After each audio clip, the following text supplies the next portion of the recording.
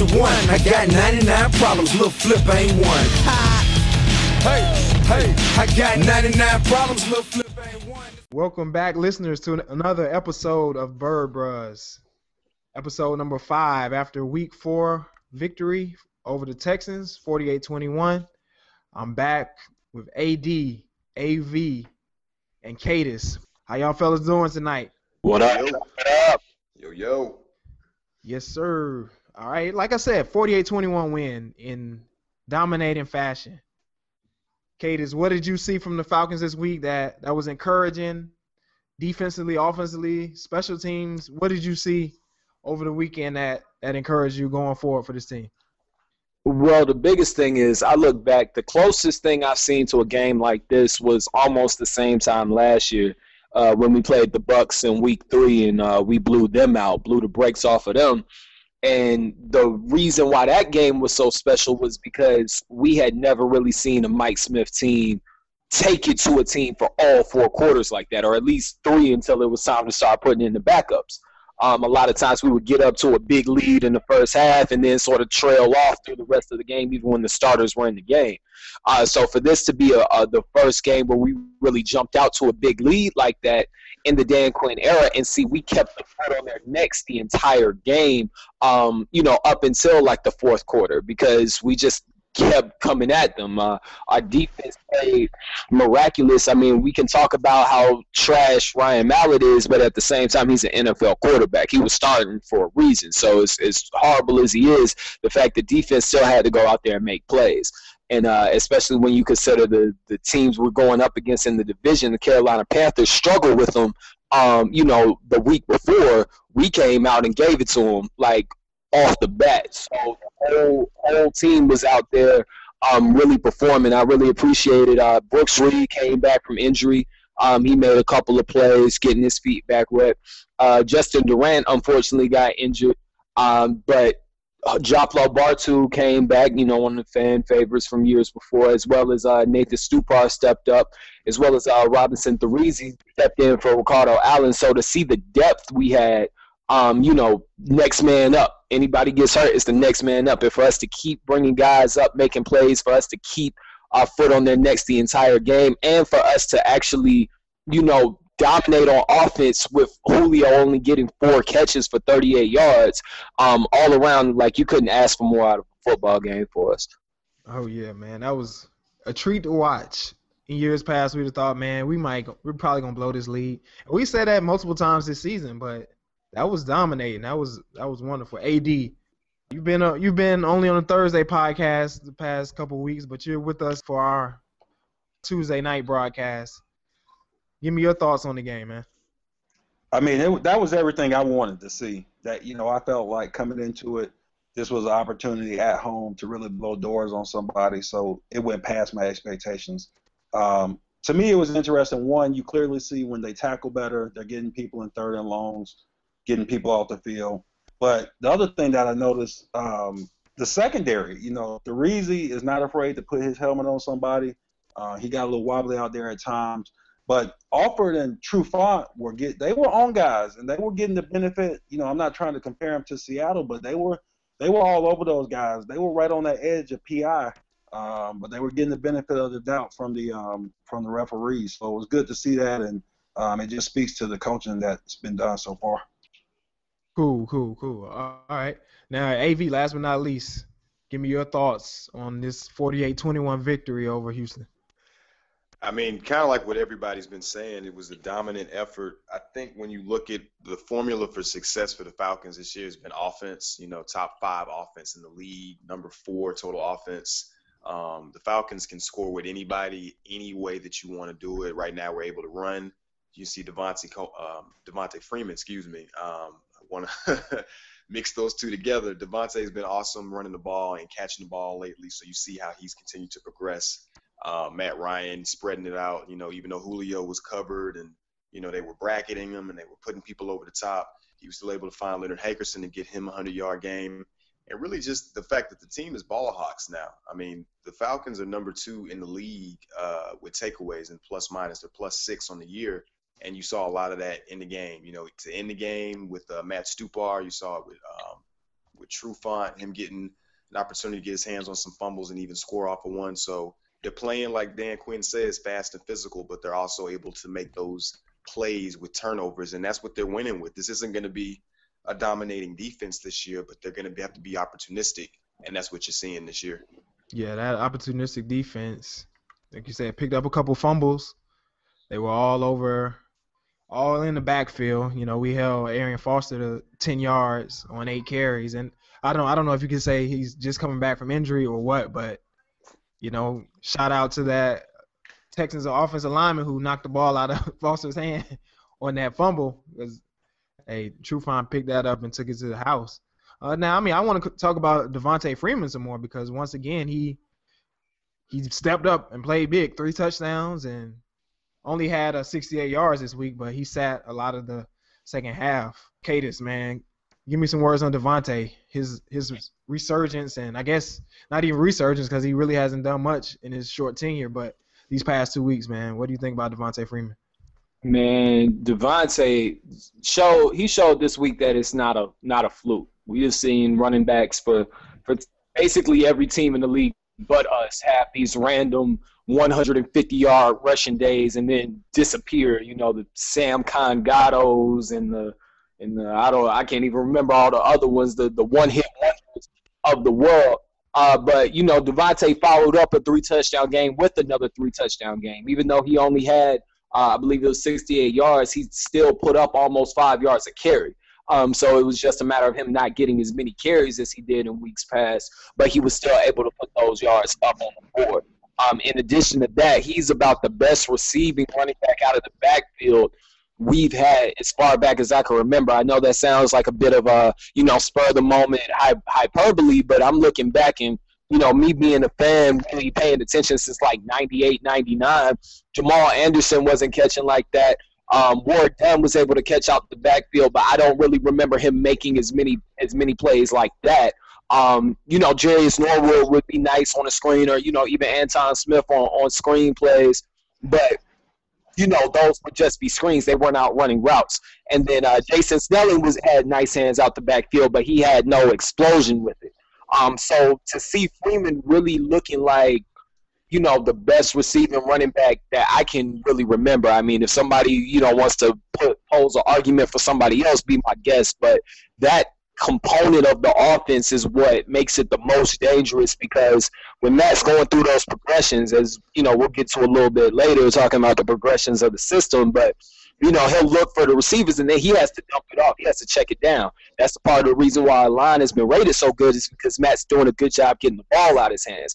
And Devontae Freeman has been responsible for a lot of that, because even before he went on this run for these last couple of games, he was catching balls out the backfield in the first 2 games as well. So for us to really have that reliable check down unit, not only is the impact on the stat sheet showing that, you know, Devontae is our second highest contributor to Julio, but really that impact in knowing you'll be able to get consistent yards on the ground and in the check down game really shows he's definitely our number 2 weapon on offense right now. So, AD, with Freeman doing so well, Coleman should be back soon. How do you see his role progressing as we move forward? I mean, I think they still go back to the tandem system at the end of the day. There's still 2 different types of backs, you know, and I think they still want to get – they brought him in here for a reason. And I think the interesting part now is, now that they got what seems to be the offensive line kind of settled, they understand the scheme and everything, you know, is Coleman going to break one for 80, break one, you know, for 70, break one for 50, something along those lines? Because if you look at the holes that Devontae is getting, you know, take nothing away from him, but Coleman has probably got a little bit quicker step. So I think they play both, and they just continue to keep defenses, you know, kind of guessing on what they're going to do with them. Yeah, definitely good to have that versatility and have a couple guys you can go to. And now even a third guy, I mean, it was definitely a blowout, so probably didn't always see the other team's best defenders. But AV, Teron Ward stepped up, scored his first career touchdown, had 72 yards on the ground. What did you see from him? We didn't see much of him. We saw some of him in the preseason, actually, but, you know, he had a couple snaps last week against the Cowboys, but he came on big to spell Freeman late in the game. What do you think about Teron Ward, the rookie out of Oregon State?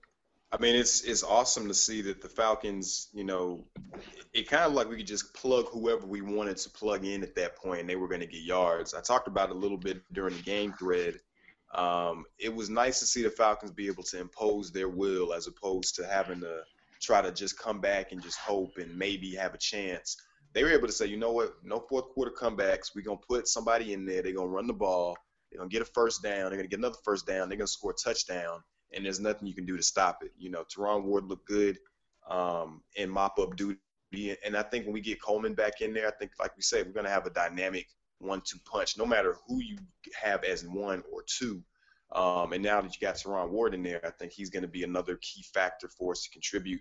But I think it really just goes back to the offensive line. I know it was very much maligned and under fire come the preseason, but the way they put it together, I mean, I think one of us could get back there and probably break out 4 or 5 yard run the way the guys are looking up front. So they're looking pretty good right now. But Teron Ward, I think, is definitely a keeper as far as somebody we were able to get undrafted.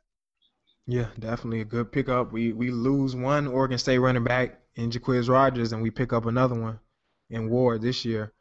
Now, we talked about the game a little bit, but the big news, 3 weeks in a row, he did get 2 catches this past on Sunday, but we talking about Roddy White. Now, there's been a couple of articles that came out saying he was not really feeling his role, basically being dropping down to a number 2 or number 3 type. Now, he has a segment on SiriusXM called Going Deep with Roddy White, where it's a fantasy football segment. I didn't even know it existed until today when he kind of talked about it a little bit. I know Cadis brought it to our attention. So, Cadis, go ahead and break that down. Roddy White talked about he wasn't really feeling his roles. He said sorry to his fantasy owners and everything like that. What do you think about Roddy's comments? Well, with Roddy's comments, man, Trent was saying last week trying to give him like this diva persona, and I was defending him. And these comments, they're hard to defend on one hand because at the end of the day, we are 4-0, we are winning, and we would not want to rock the boat, so to speak. But on the other hand, Roddy was, he's always been one to speak his mind. And when you really look at what he's saying, he's not saying anything wrong per se. What he's basically alluding to is, the way the system, Mike Shanahan's brought up, like I was saying earlier with the progressions. Julio gets so many targets because he's the number 1 read. So, Matt Ryan's still learning this offense. So Matt Ryan has been executing this offense by the book, so to speak. He was able to, in years past, come up and run the no huddle and throw it to whoever he wants to and do all of this other stuff because he was so comfortable running the offense after running it for a couple years. But Shanahan comes in with a very sophisticated offense that he's still learning. So he's really going step by step. So in going step by step, Julio is the first option. A lot of times Hankerson might be the second option, and Roddy would be the third option, but the time is telling Matt to go ahead and check it down. That's why we see Devontae Freeman get so many catches.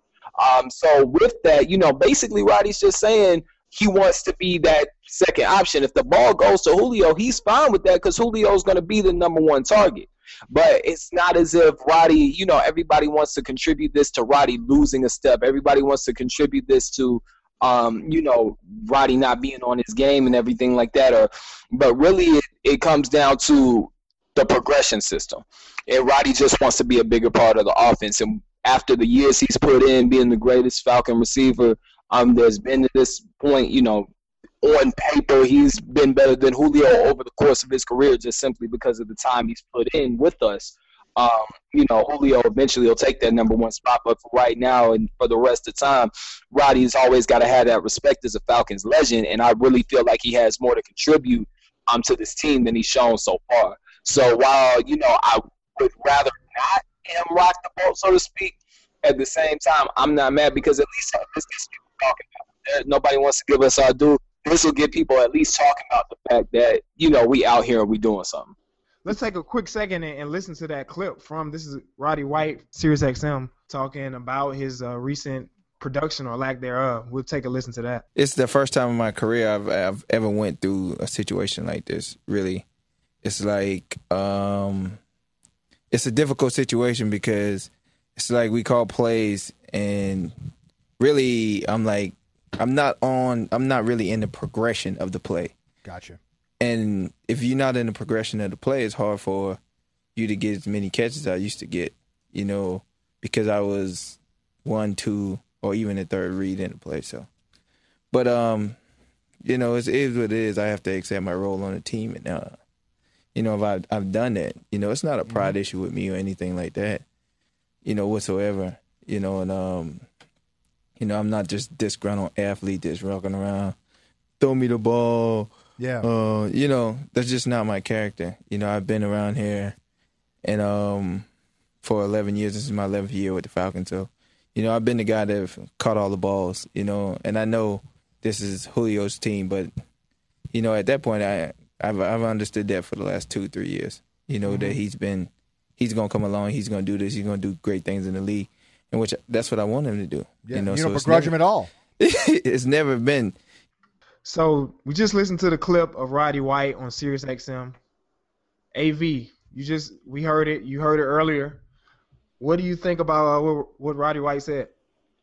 I think it's interesting. Me and AD were talking about this right before we came on air, and I think it's interesting how you have the first media reports from ESPN, Vaughn McClure, and then you get a sort of a separate, account of things from D-Led with the AJC. I think the things that we read on the ESPN Vaughn McClure were a lot more incendiary as far as, you read and listen to what he says. He's like, I'm open, but it's not in the progression. Matt's not looking at it, and that's the type of guy he is. He's a 1, 2, 3 progression guy. Even before that, he said, for me at the end of the day, I want to catch passes. I'm not out here just effing around, just to sit around and just effing block people all day. It's not what I want to do. When you parse that out of the full context of the quote, of the entire body of what he's talking about, it looks pretty bad. And then for him to come back and have a separate statement about, hey, I'm not really trying to rock the boat. I'm here to support the team. It's obvious that there's something there. It's been gnawing at him, and I think we've kind of seen that. Roddy's going to go out there and play. He's going to do his job, but I think he clearly kind of sees which way, we've been talking about it, which way it's going with the offense. He's being relegated to kind of, that third wide receiver role where, yeah, he is in there just to block. So it's unfortunate because I think we all love Roddy and have appreciated what he's done the years he's been with the Falcons. But, I definitely get the frustration. I think maybe they're trying to clean it up a little bit. Maybe somebody like Terry Robisky, wide receivers coach, got in his ear like, hey, and he even had comments himself kind of saying, Roddy, we don't need you to be driving it. We just need you to add the fuel to the fire and just kind of help push, this is Julio's thing now. So I think, maybe some guys are kind of rallying around Roddy, but trying to kind of calm him down a little bit too, because you can see this is kind of a touchy subject. The fact that it's gone back and forth like this within a matter of hours. So. Yeah, it's got to be tough. AD, think about it. He's a wide receiver. He's not a tight end. He's not a guy that's going to want to block, and to have that, to be the cornerstone, the go-to receiver for all these years, and now having to be, damn near a third receiver. That's got to suck, right? Yeah, it does. And, you got to look at it from his perspective, too. This clearly doesn't have anything to do with Julio. They've always had, from all the reports, big brother, little brother type of situation. I think the friction, I hate to put words in people's mouth, but this is what we all thought about when they brought Hankerson on. Hankerson was in Washington with Shanny Jr. So the writing has been on the wall, and it's kind of coming to fruition. So I'm like everybody else. I see his frustration. My thing is, I don't see what's going to change. Matt is not, Ice is not going to go from a 1, 2, 3 guy to running around back there for 15 seconds like, Aaron Rodgers. That's just not going to change. So the question is, it's not how's it going to get fixed, but can he live with it for another 12 games at least? Because this is not going to drastically change. It is kind of what it is. And I don't see the coaching staff changing what they're going to do just for the sake of placating, Roddy. Yeah, I would like to see him get a few more targets and catch the ball a little bit more. But, if it's not in the flow of the offense, there's no reason to, intentionally try to get Roddy involved like that. But let's we talked a little bit about the last game. Anybody have any final thoughts on wrapping up week 4? Well, I definitely want to point out the fact that our starting defense has a 5-quarter scoreless streak going back to the Cowboys game, shutting them out the whole second half, and then the first 3 quarters of the Texans game, we shut them out, and the final, touchdowns they were able to score were against all backups. It was almost a preseason game for us. So when it comes to our starting defense being on the field, we got a 5-quarter scoreless streak going. So, I mean, AV said the defense isn't going to be dominant, but I don't know how much more dominant you can ask for than, 5 quarters of scoreless ball. So I definitely think that our defense is on the come up, and that's not even 100% yet. Brooks Reed coming back. Durant just got hurt again. Allen was out. We're not even 100% yet, and we're able to put together a streak like that. Regardless of, Brandon Reed and Ryan Mallett, it doesn't matter. These are NFL quarterbacks, and we were able to shut down NFL offenses for over a full game of time. Yeah, that says something. We'll see if that can continue on into next week. But we're going to go ahead and switch lanes real quick and hand it off to AD as he takes us around the NFC South. All right, guys. So everybody in action, nobody on a bye week this week. So, the one divisional matchup or South matchup was Carolina versus Tampa Bay. Typical Carolina game, if you look at the highlights and the stats, Cam does his thing, but, 124 yards passing, 2 touchdowns, no turnovers from his standpoint. So, obviously positives there. And then Jameis Winston, 4 picks, threw the pick 6 to Norman, who's having a great year. So, went pretty much as expected. Carolina, they're playing ugly this year. They're kind of trying to hang around with folks. It'll be interesting to see what happens when they get in front of a team who can put up some points. And kind of really force Cam to go downfield a little bit more. I mean, 11 for 22, 124 yards, 5.6, per pass it didn't light the world on fire, that's for certain. And then, of course, the Sunday night game, which I still got replaying right now, is coming down to the end of the regulation, Dallas and New Orleans. I don't know what to take away from this. It's kind of like our game with Dallas. They got so many people out. Credit to New Orleans. Well, you know what? I'm not going to say credit to New Orleans. I'm going to let AV handle that in a second. The one interesting takeaway was that they did catch Spiller on that wheel route for 80 yards to end it in OT. So now, I got to be honest, if they can get something cooking with him, they'll have a little bit more. I just don't know how well Breeze's arm's going to hold up. He's got 12 more games. And they got to play all these games. And he was shaking that arm around quite a bit throughout the course of the game. But so that's the look around the NFC South. Falcons still in control of their destiny, obviously 4-0. Same with Carolina. So it's a collision course coming down to those last couple of weeks so far. Oh, yeah. I can't wait to see the Panthers. I hate it's going to be late in the season, but I guess we'll know it'll be for the division and at least a chance at the playoffs for both teams if we both go on the same road. They have a tough test next week against the Seahawks, so we'll see if they're really legit. I think that's the 18th, or was that they have a bye week? Yeah, they're on a bye this week. They're on a bye.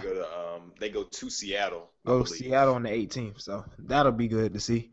But now my favorite segment is brought to us by AV every week. Why the Saints suck? I mean, they won. Well, can we get them some props this week or what? What's up with the Saints? Why do they suck? I mean, it's a free country. You can do what you like. I'm gonna tell you why they suck. Reason number 2,675 why the Saints suck. It's a little bit different this week, so y'all just got to stay with me. So why the Saints suck actually isn't a stat as much as it is a moment in Sunday night's game. Go to birdbros.wordpress.com and take a look at this crazy video. If you watch the game Sunday night, Saints were driving late in the fourth quarter and were in field goal range with a chance to kick the game winner. Their kicker, Zach Hocker, misses a 30-yard field goal that would have won the game regulation. But I want y'all to check out the fan in the upper deck. Looks like a Saints fan who, for some reason, exposes his entire belly and chest as Hocker kicks it. No surprise, the ball goes off the left upright, and the game went to overtime. So my question for everyone out there listening, and even for my fellow Bird Bros, Did Bellygate distract the kicker? You tell us at birdbuzz.wordpress.com. Despite the miss, the Saints did win at home in overtime over the Cowboys 26-20 to get their first win of the season. They're now 1-3 in the division. But that moment right there, I think the guy was actually wearing a hat, was waving one of those little pink pom-poms across his belly. It's a crazy visual. So, yeah, definitely go to birdbuzz.wordpress.com. Check the video out. You tell us, do you think that distracted their kicker? Because he looked a little flustered after he missed the field goal. I think it was more than that. I think he saw that belly and got a little distracted. So that's reason number 2,675 why the Saints suck. Man, I don't know. I don't know if y'all remember that game when Garrett Hartley missed an easy one against us. They just might be that bad. I guess the belly is a good reason to say why he missed it, but I've seen him shank some easy field goals. I mean, thinking back to that John Carney play back in like 01 or 02 when they made a crazy lateral to even score a touchdown and John Carney missed an extra point. So, the Saints have known ineptitude for years, and I don't care if they have a Super Bowl ring. They still suck. We don't have any love for the gumbo sippers. We don't have any love. None. Some bums. It's still some bums. Yeah. So let's head into the preview of next week's game, or this coming Sunday's game against Washington. Washington is coming off a win over Philly, a team that we also beat.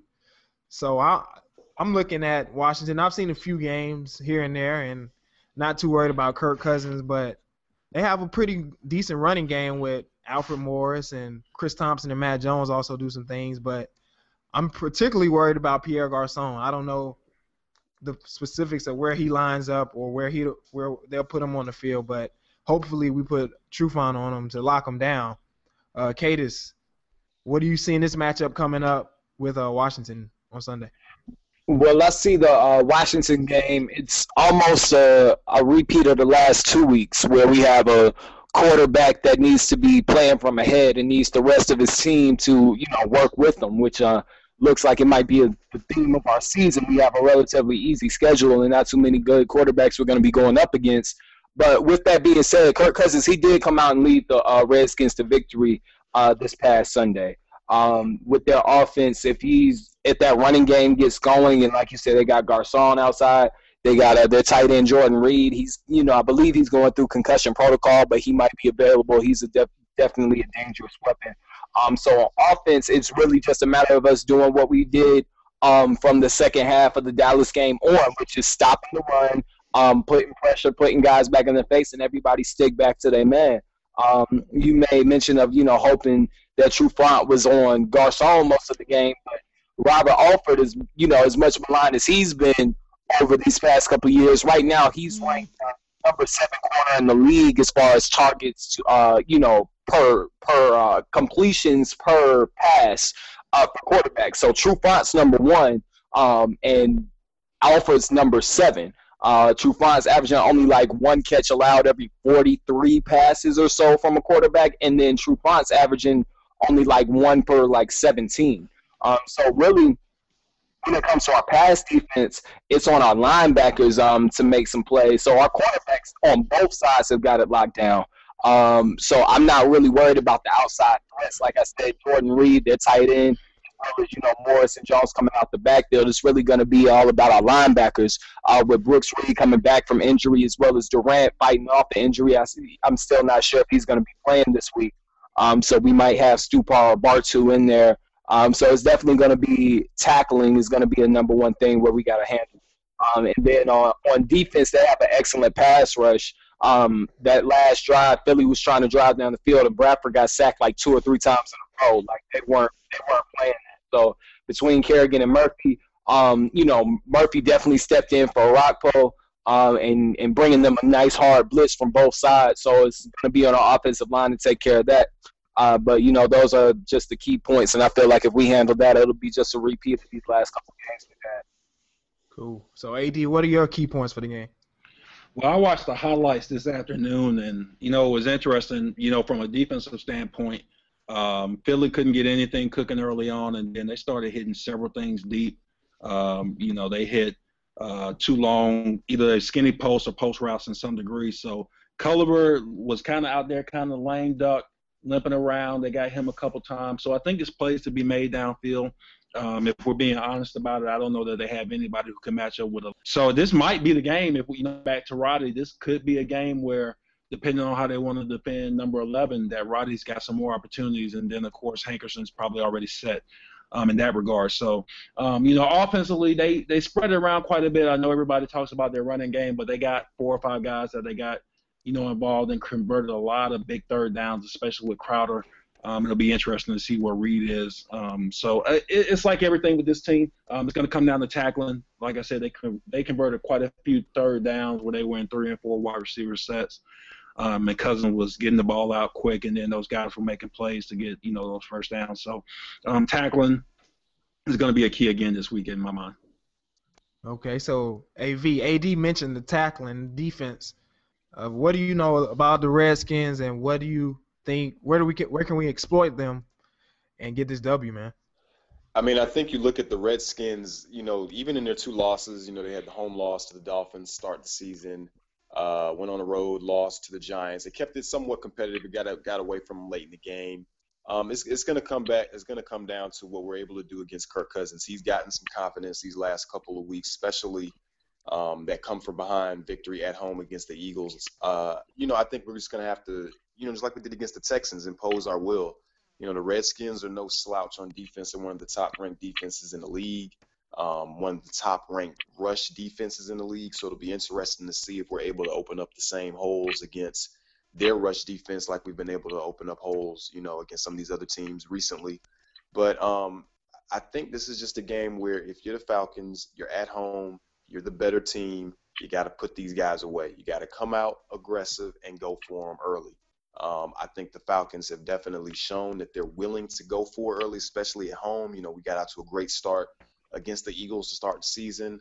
Obviously, last week getting up 42-0 through 3 quarters. So when this team is in the Georgia Dome, they typically play a lot better, especially under Matt Ryan. So I would expect for us to be able to come out, get an early lead, get some tempo, and then play. I mean, Kirk Cousins, he's made some plays, but he's not an elite level quarterback. And I do think even with his newfound confidence, the Falcons should still be able to exploit some matchups, especially in the secondary. So, I think that this is going to be an interesting game. I don't think it'll be a rollover because Washington has kept their games pretty competitive. But I think this will be the same type of vibe where the Falcons are able to get up early. Washington will hang around and still be able to pull out a win. Yeah. I want to see another W. 5-0 will be good. I've heard a lot of people say we can go 8-0, 9-0, but of course the game is played on the field. Kate, you got any other points for the game? I just really think that it's going to come down to our running game. The one thing on one hand, I want to buy in, but I'm trying as a fan as well as a analyst of it with the Bird, bro. It's not trying to be too much of a homer. Because on one hand, I feel like we're rolling. I feel like we could really come out here and repeat what we did against the Texans relatively easily. Like, as far as the turnovers and everything, it might not be as many true turnovers as we were able to pull off against the Texans. But I really think we could come out here and dominate. But on the other hand, looking at it, trying to look at it objectively across the board, it's really going to come down to the running game. So I see, Alfred Morris, Matt Jones, they're able to get the ball going and help Washington control the clock some.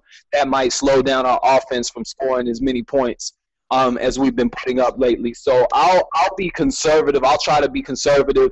I'll say I see this as being like a 27-14 type game. All right, 27-14. You got a prediction, AV? Yeah, I mean, I think just like Kate has said, I think this is going to be it's going to be a game that's about ball control. I think one of the things that have led the Falcons to be so successful is not only their ability to convert third downs at a high rate, but it's been about being balanced. The Falcons can run now. We can pass. We can really do and beat you in a lot of different ways. And I think with Tevin Coleman potentially playing this week, and even if he doesn't, Teron Ward's was solid down the stretch of last week's game. The Falcons have different ways that they can beat teams. So when I look at this game, I definitely think it'll be about ball control. this is a team, they don't score a whole lot of points. They move the ball, but they don't necessarily get it into the end zone. So if we get out to a 10, 13, 14-point lead early, them playing from behind with Kirk Cousins throwing a lot of passes is not what they want to do. I think we do get out to an early lead. I got the Falcons winning this game. I got us winning 31-21 for Sunday. 31-21. AD, give me a couple predictions and score, and any final thoughts on the Sunday's game. I'm gonna go 31-17. The good guys, I think they're gonna throw it around a little bit. Cousins put it up 46 times last week, and they played most of that game with a lead, which is interesting to me that they were able to do that. But there's holes there. I think Tavy's point, especially with Coleman back, I think we're trying to run it as much as possible. Not that we're looking ahead, but they also got a quick turnaround for the Thursday game with the team, on that side of the Mississippi over there. So, I think they'll want to not play it conservative, but I think, like always, any win is a good win. No need to make it more than it needs to be. So 31-17, good guys. All right, so no surprise, we're all picking the Falcons to win. As always, man, we always want to see the good guys win. So we're gonna switch topics to a new segment, and we're gonna hand it off to Cadis. I mean, Cadis, you always tell us you're not a big fantasy football player, but you know the Falcons. So give any fantasy owners out there 2 or 3 guys on the Falcons that may be under the radar that you should probably pick up if you play fantasy or FanDuel or DraftKings or anything like that. So, of course, everybody knows pick up Julio and Matt, but are there any guys under the radar who may do some things big offensively for the Falcons this week? Well, I think one guy who's been, definitely not under the radar as far as discussion, but, on the field hasn't been seen as much with Roddy. I really think that this game, I feel like we're at a point now where we can do what we want to do. So it's like, okay, Roddy, you want to get some catches, here's some catches. So I really see Roddy getting 5+ catches in this game coming up. So I say, definitely with him. Again, Devontae Freeman, the words are getting out on him. He's leading the league in touchdowns right now. So, the word's out on him, but still I feel like he'd be probably put up the best stat line out there. Even with Coleman coming back, I still see Freeman getting his carries just because, he fits all the roles. He plays all 3 downs. Right now, Tevin Coleman isn't ready to be that third down back with the pass blocking and the receiving skills. So I see Freeman still getting the majority of the carries and the majority of the snaps. And then definitely the Falcons' defense as a whole. People, the word's getting out on us as well, and people are up and down on us for whatever reasons. But, this last week we were able to get 3 turnovers. All of them were pretty fluky in their own ways, but we were still able to pull them off as well as a sack. So I think our defense will come out and put up a good game. Like I said, I believe we'll get 14, only allow 14 points, as well as I see at least 2 turnovers coming. I'll go on the limb and say another 2 turnovers coming for our defense. So I would say Roddy, Devontae Freeman, and the Falcons' defense would be 3 strong pickups to any of the fantasy football guys out there. All right, I'll have to check my waiver wire and see if the Falcons' defense. I really want to think about picking us up, but we got a favorable matchup. Don't know what Kirk Cousins can do. He may throw 3 picks. I don't think he's that good of a quarterback anyway, so hopefully they're available. I'll check my leagues and see if he's available. But that'll do it for tonight's show, everybody. Thank you for listening. Remember to subscribe to us on iTunes. Check out the website, birdbruz.wordpress.com. You can check that video out that AV mentioned earlier. And also follow us on Twitter at birdbruz, BIRDBREHS. Thank you all for listening, and stay tuned later in the week for the Behind the Enemy Lines episode with AD and Trent. Thank you for listening. Have a great night.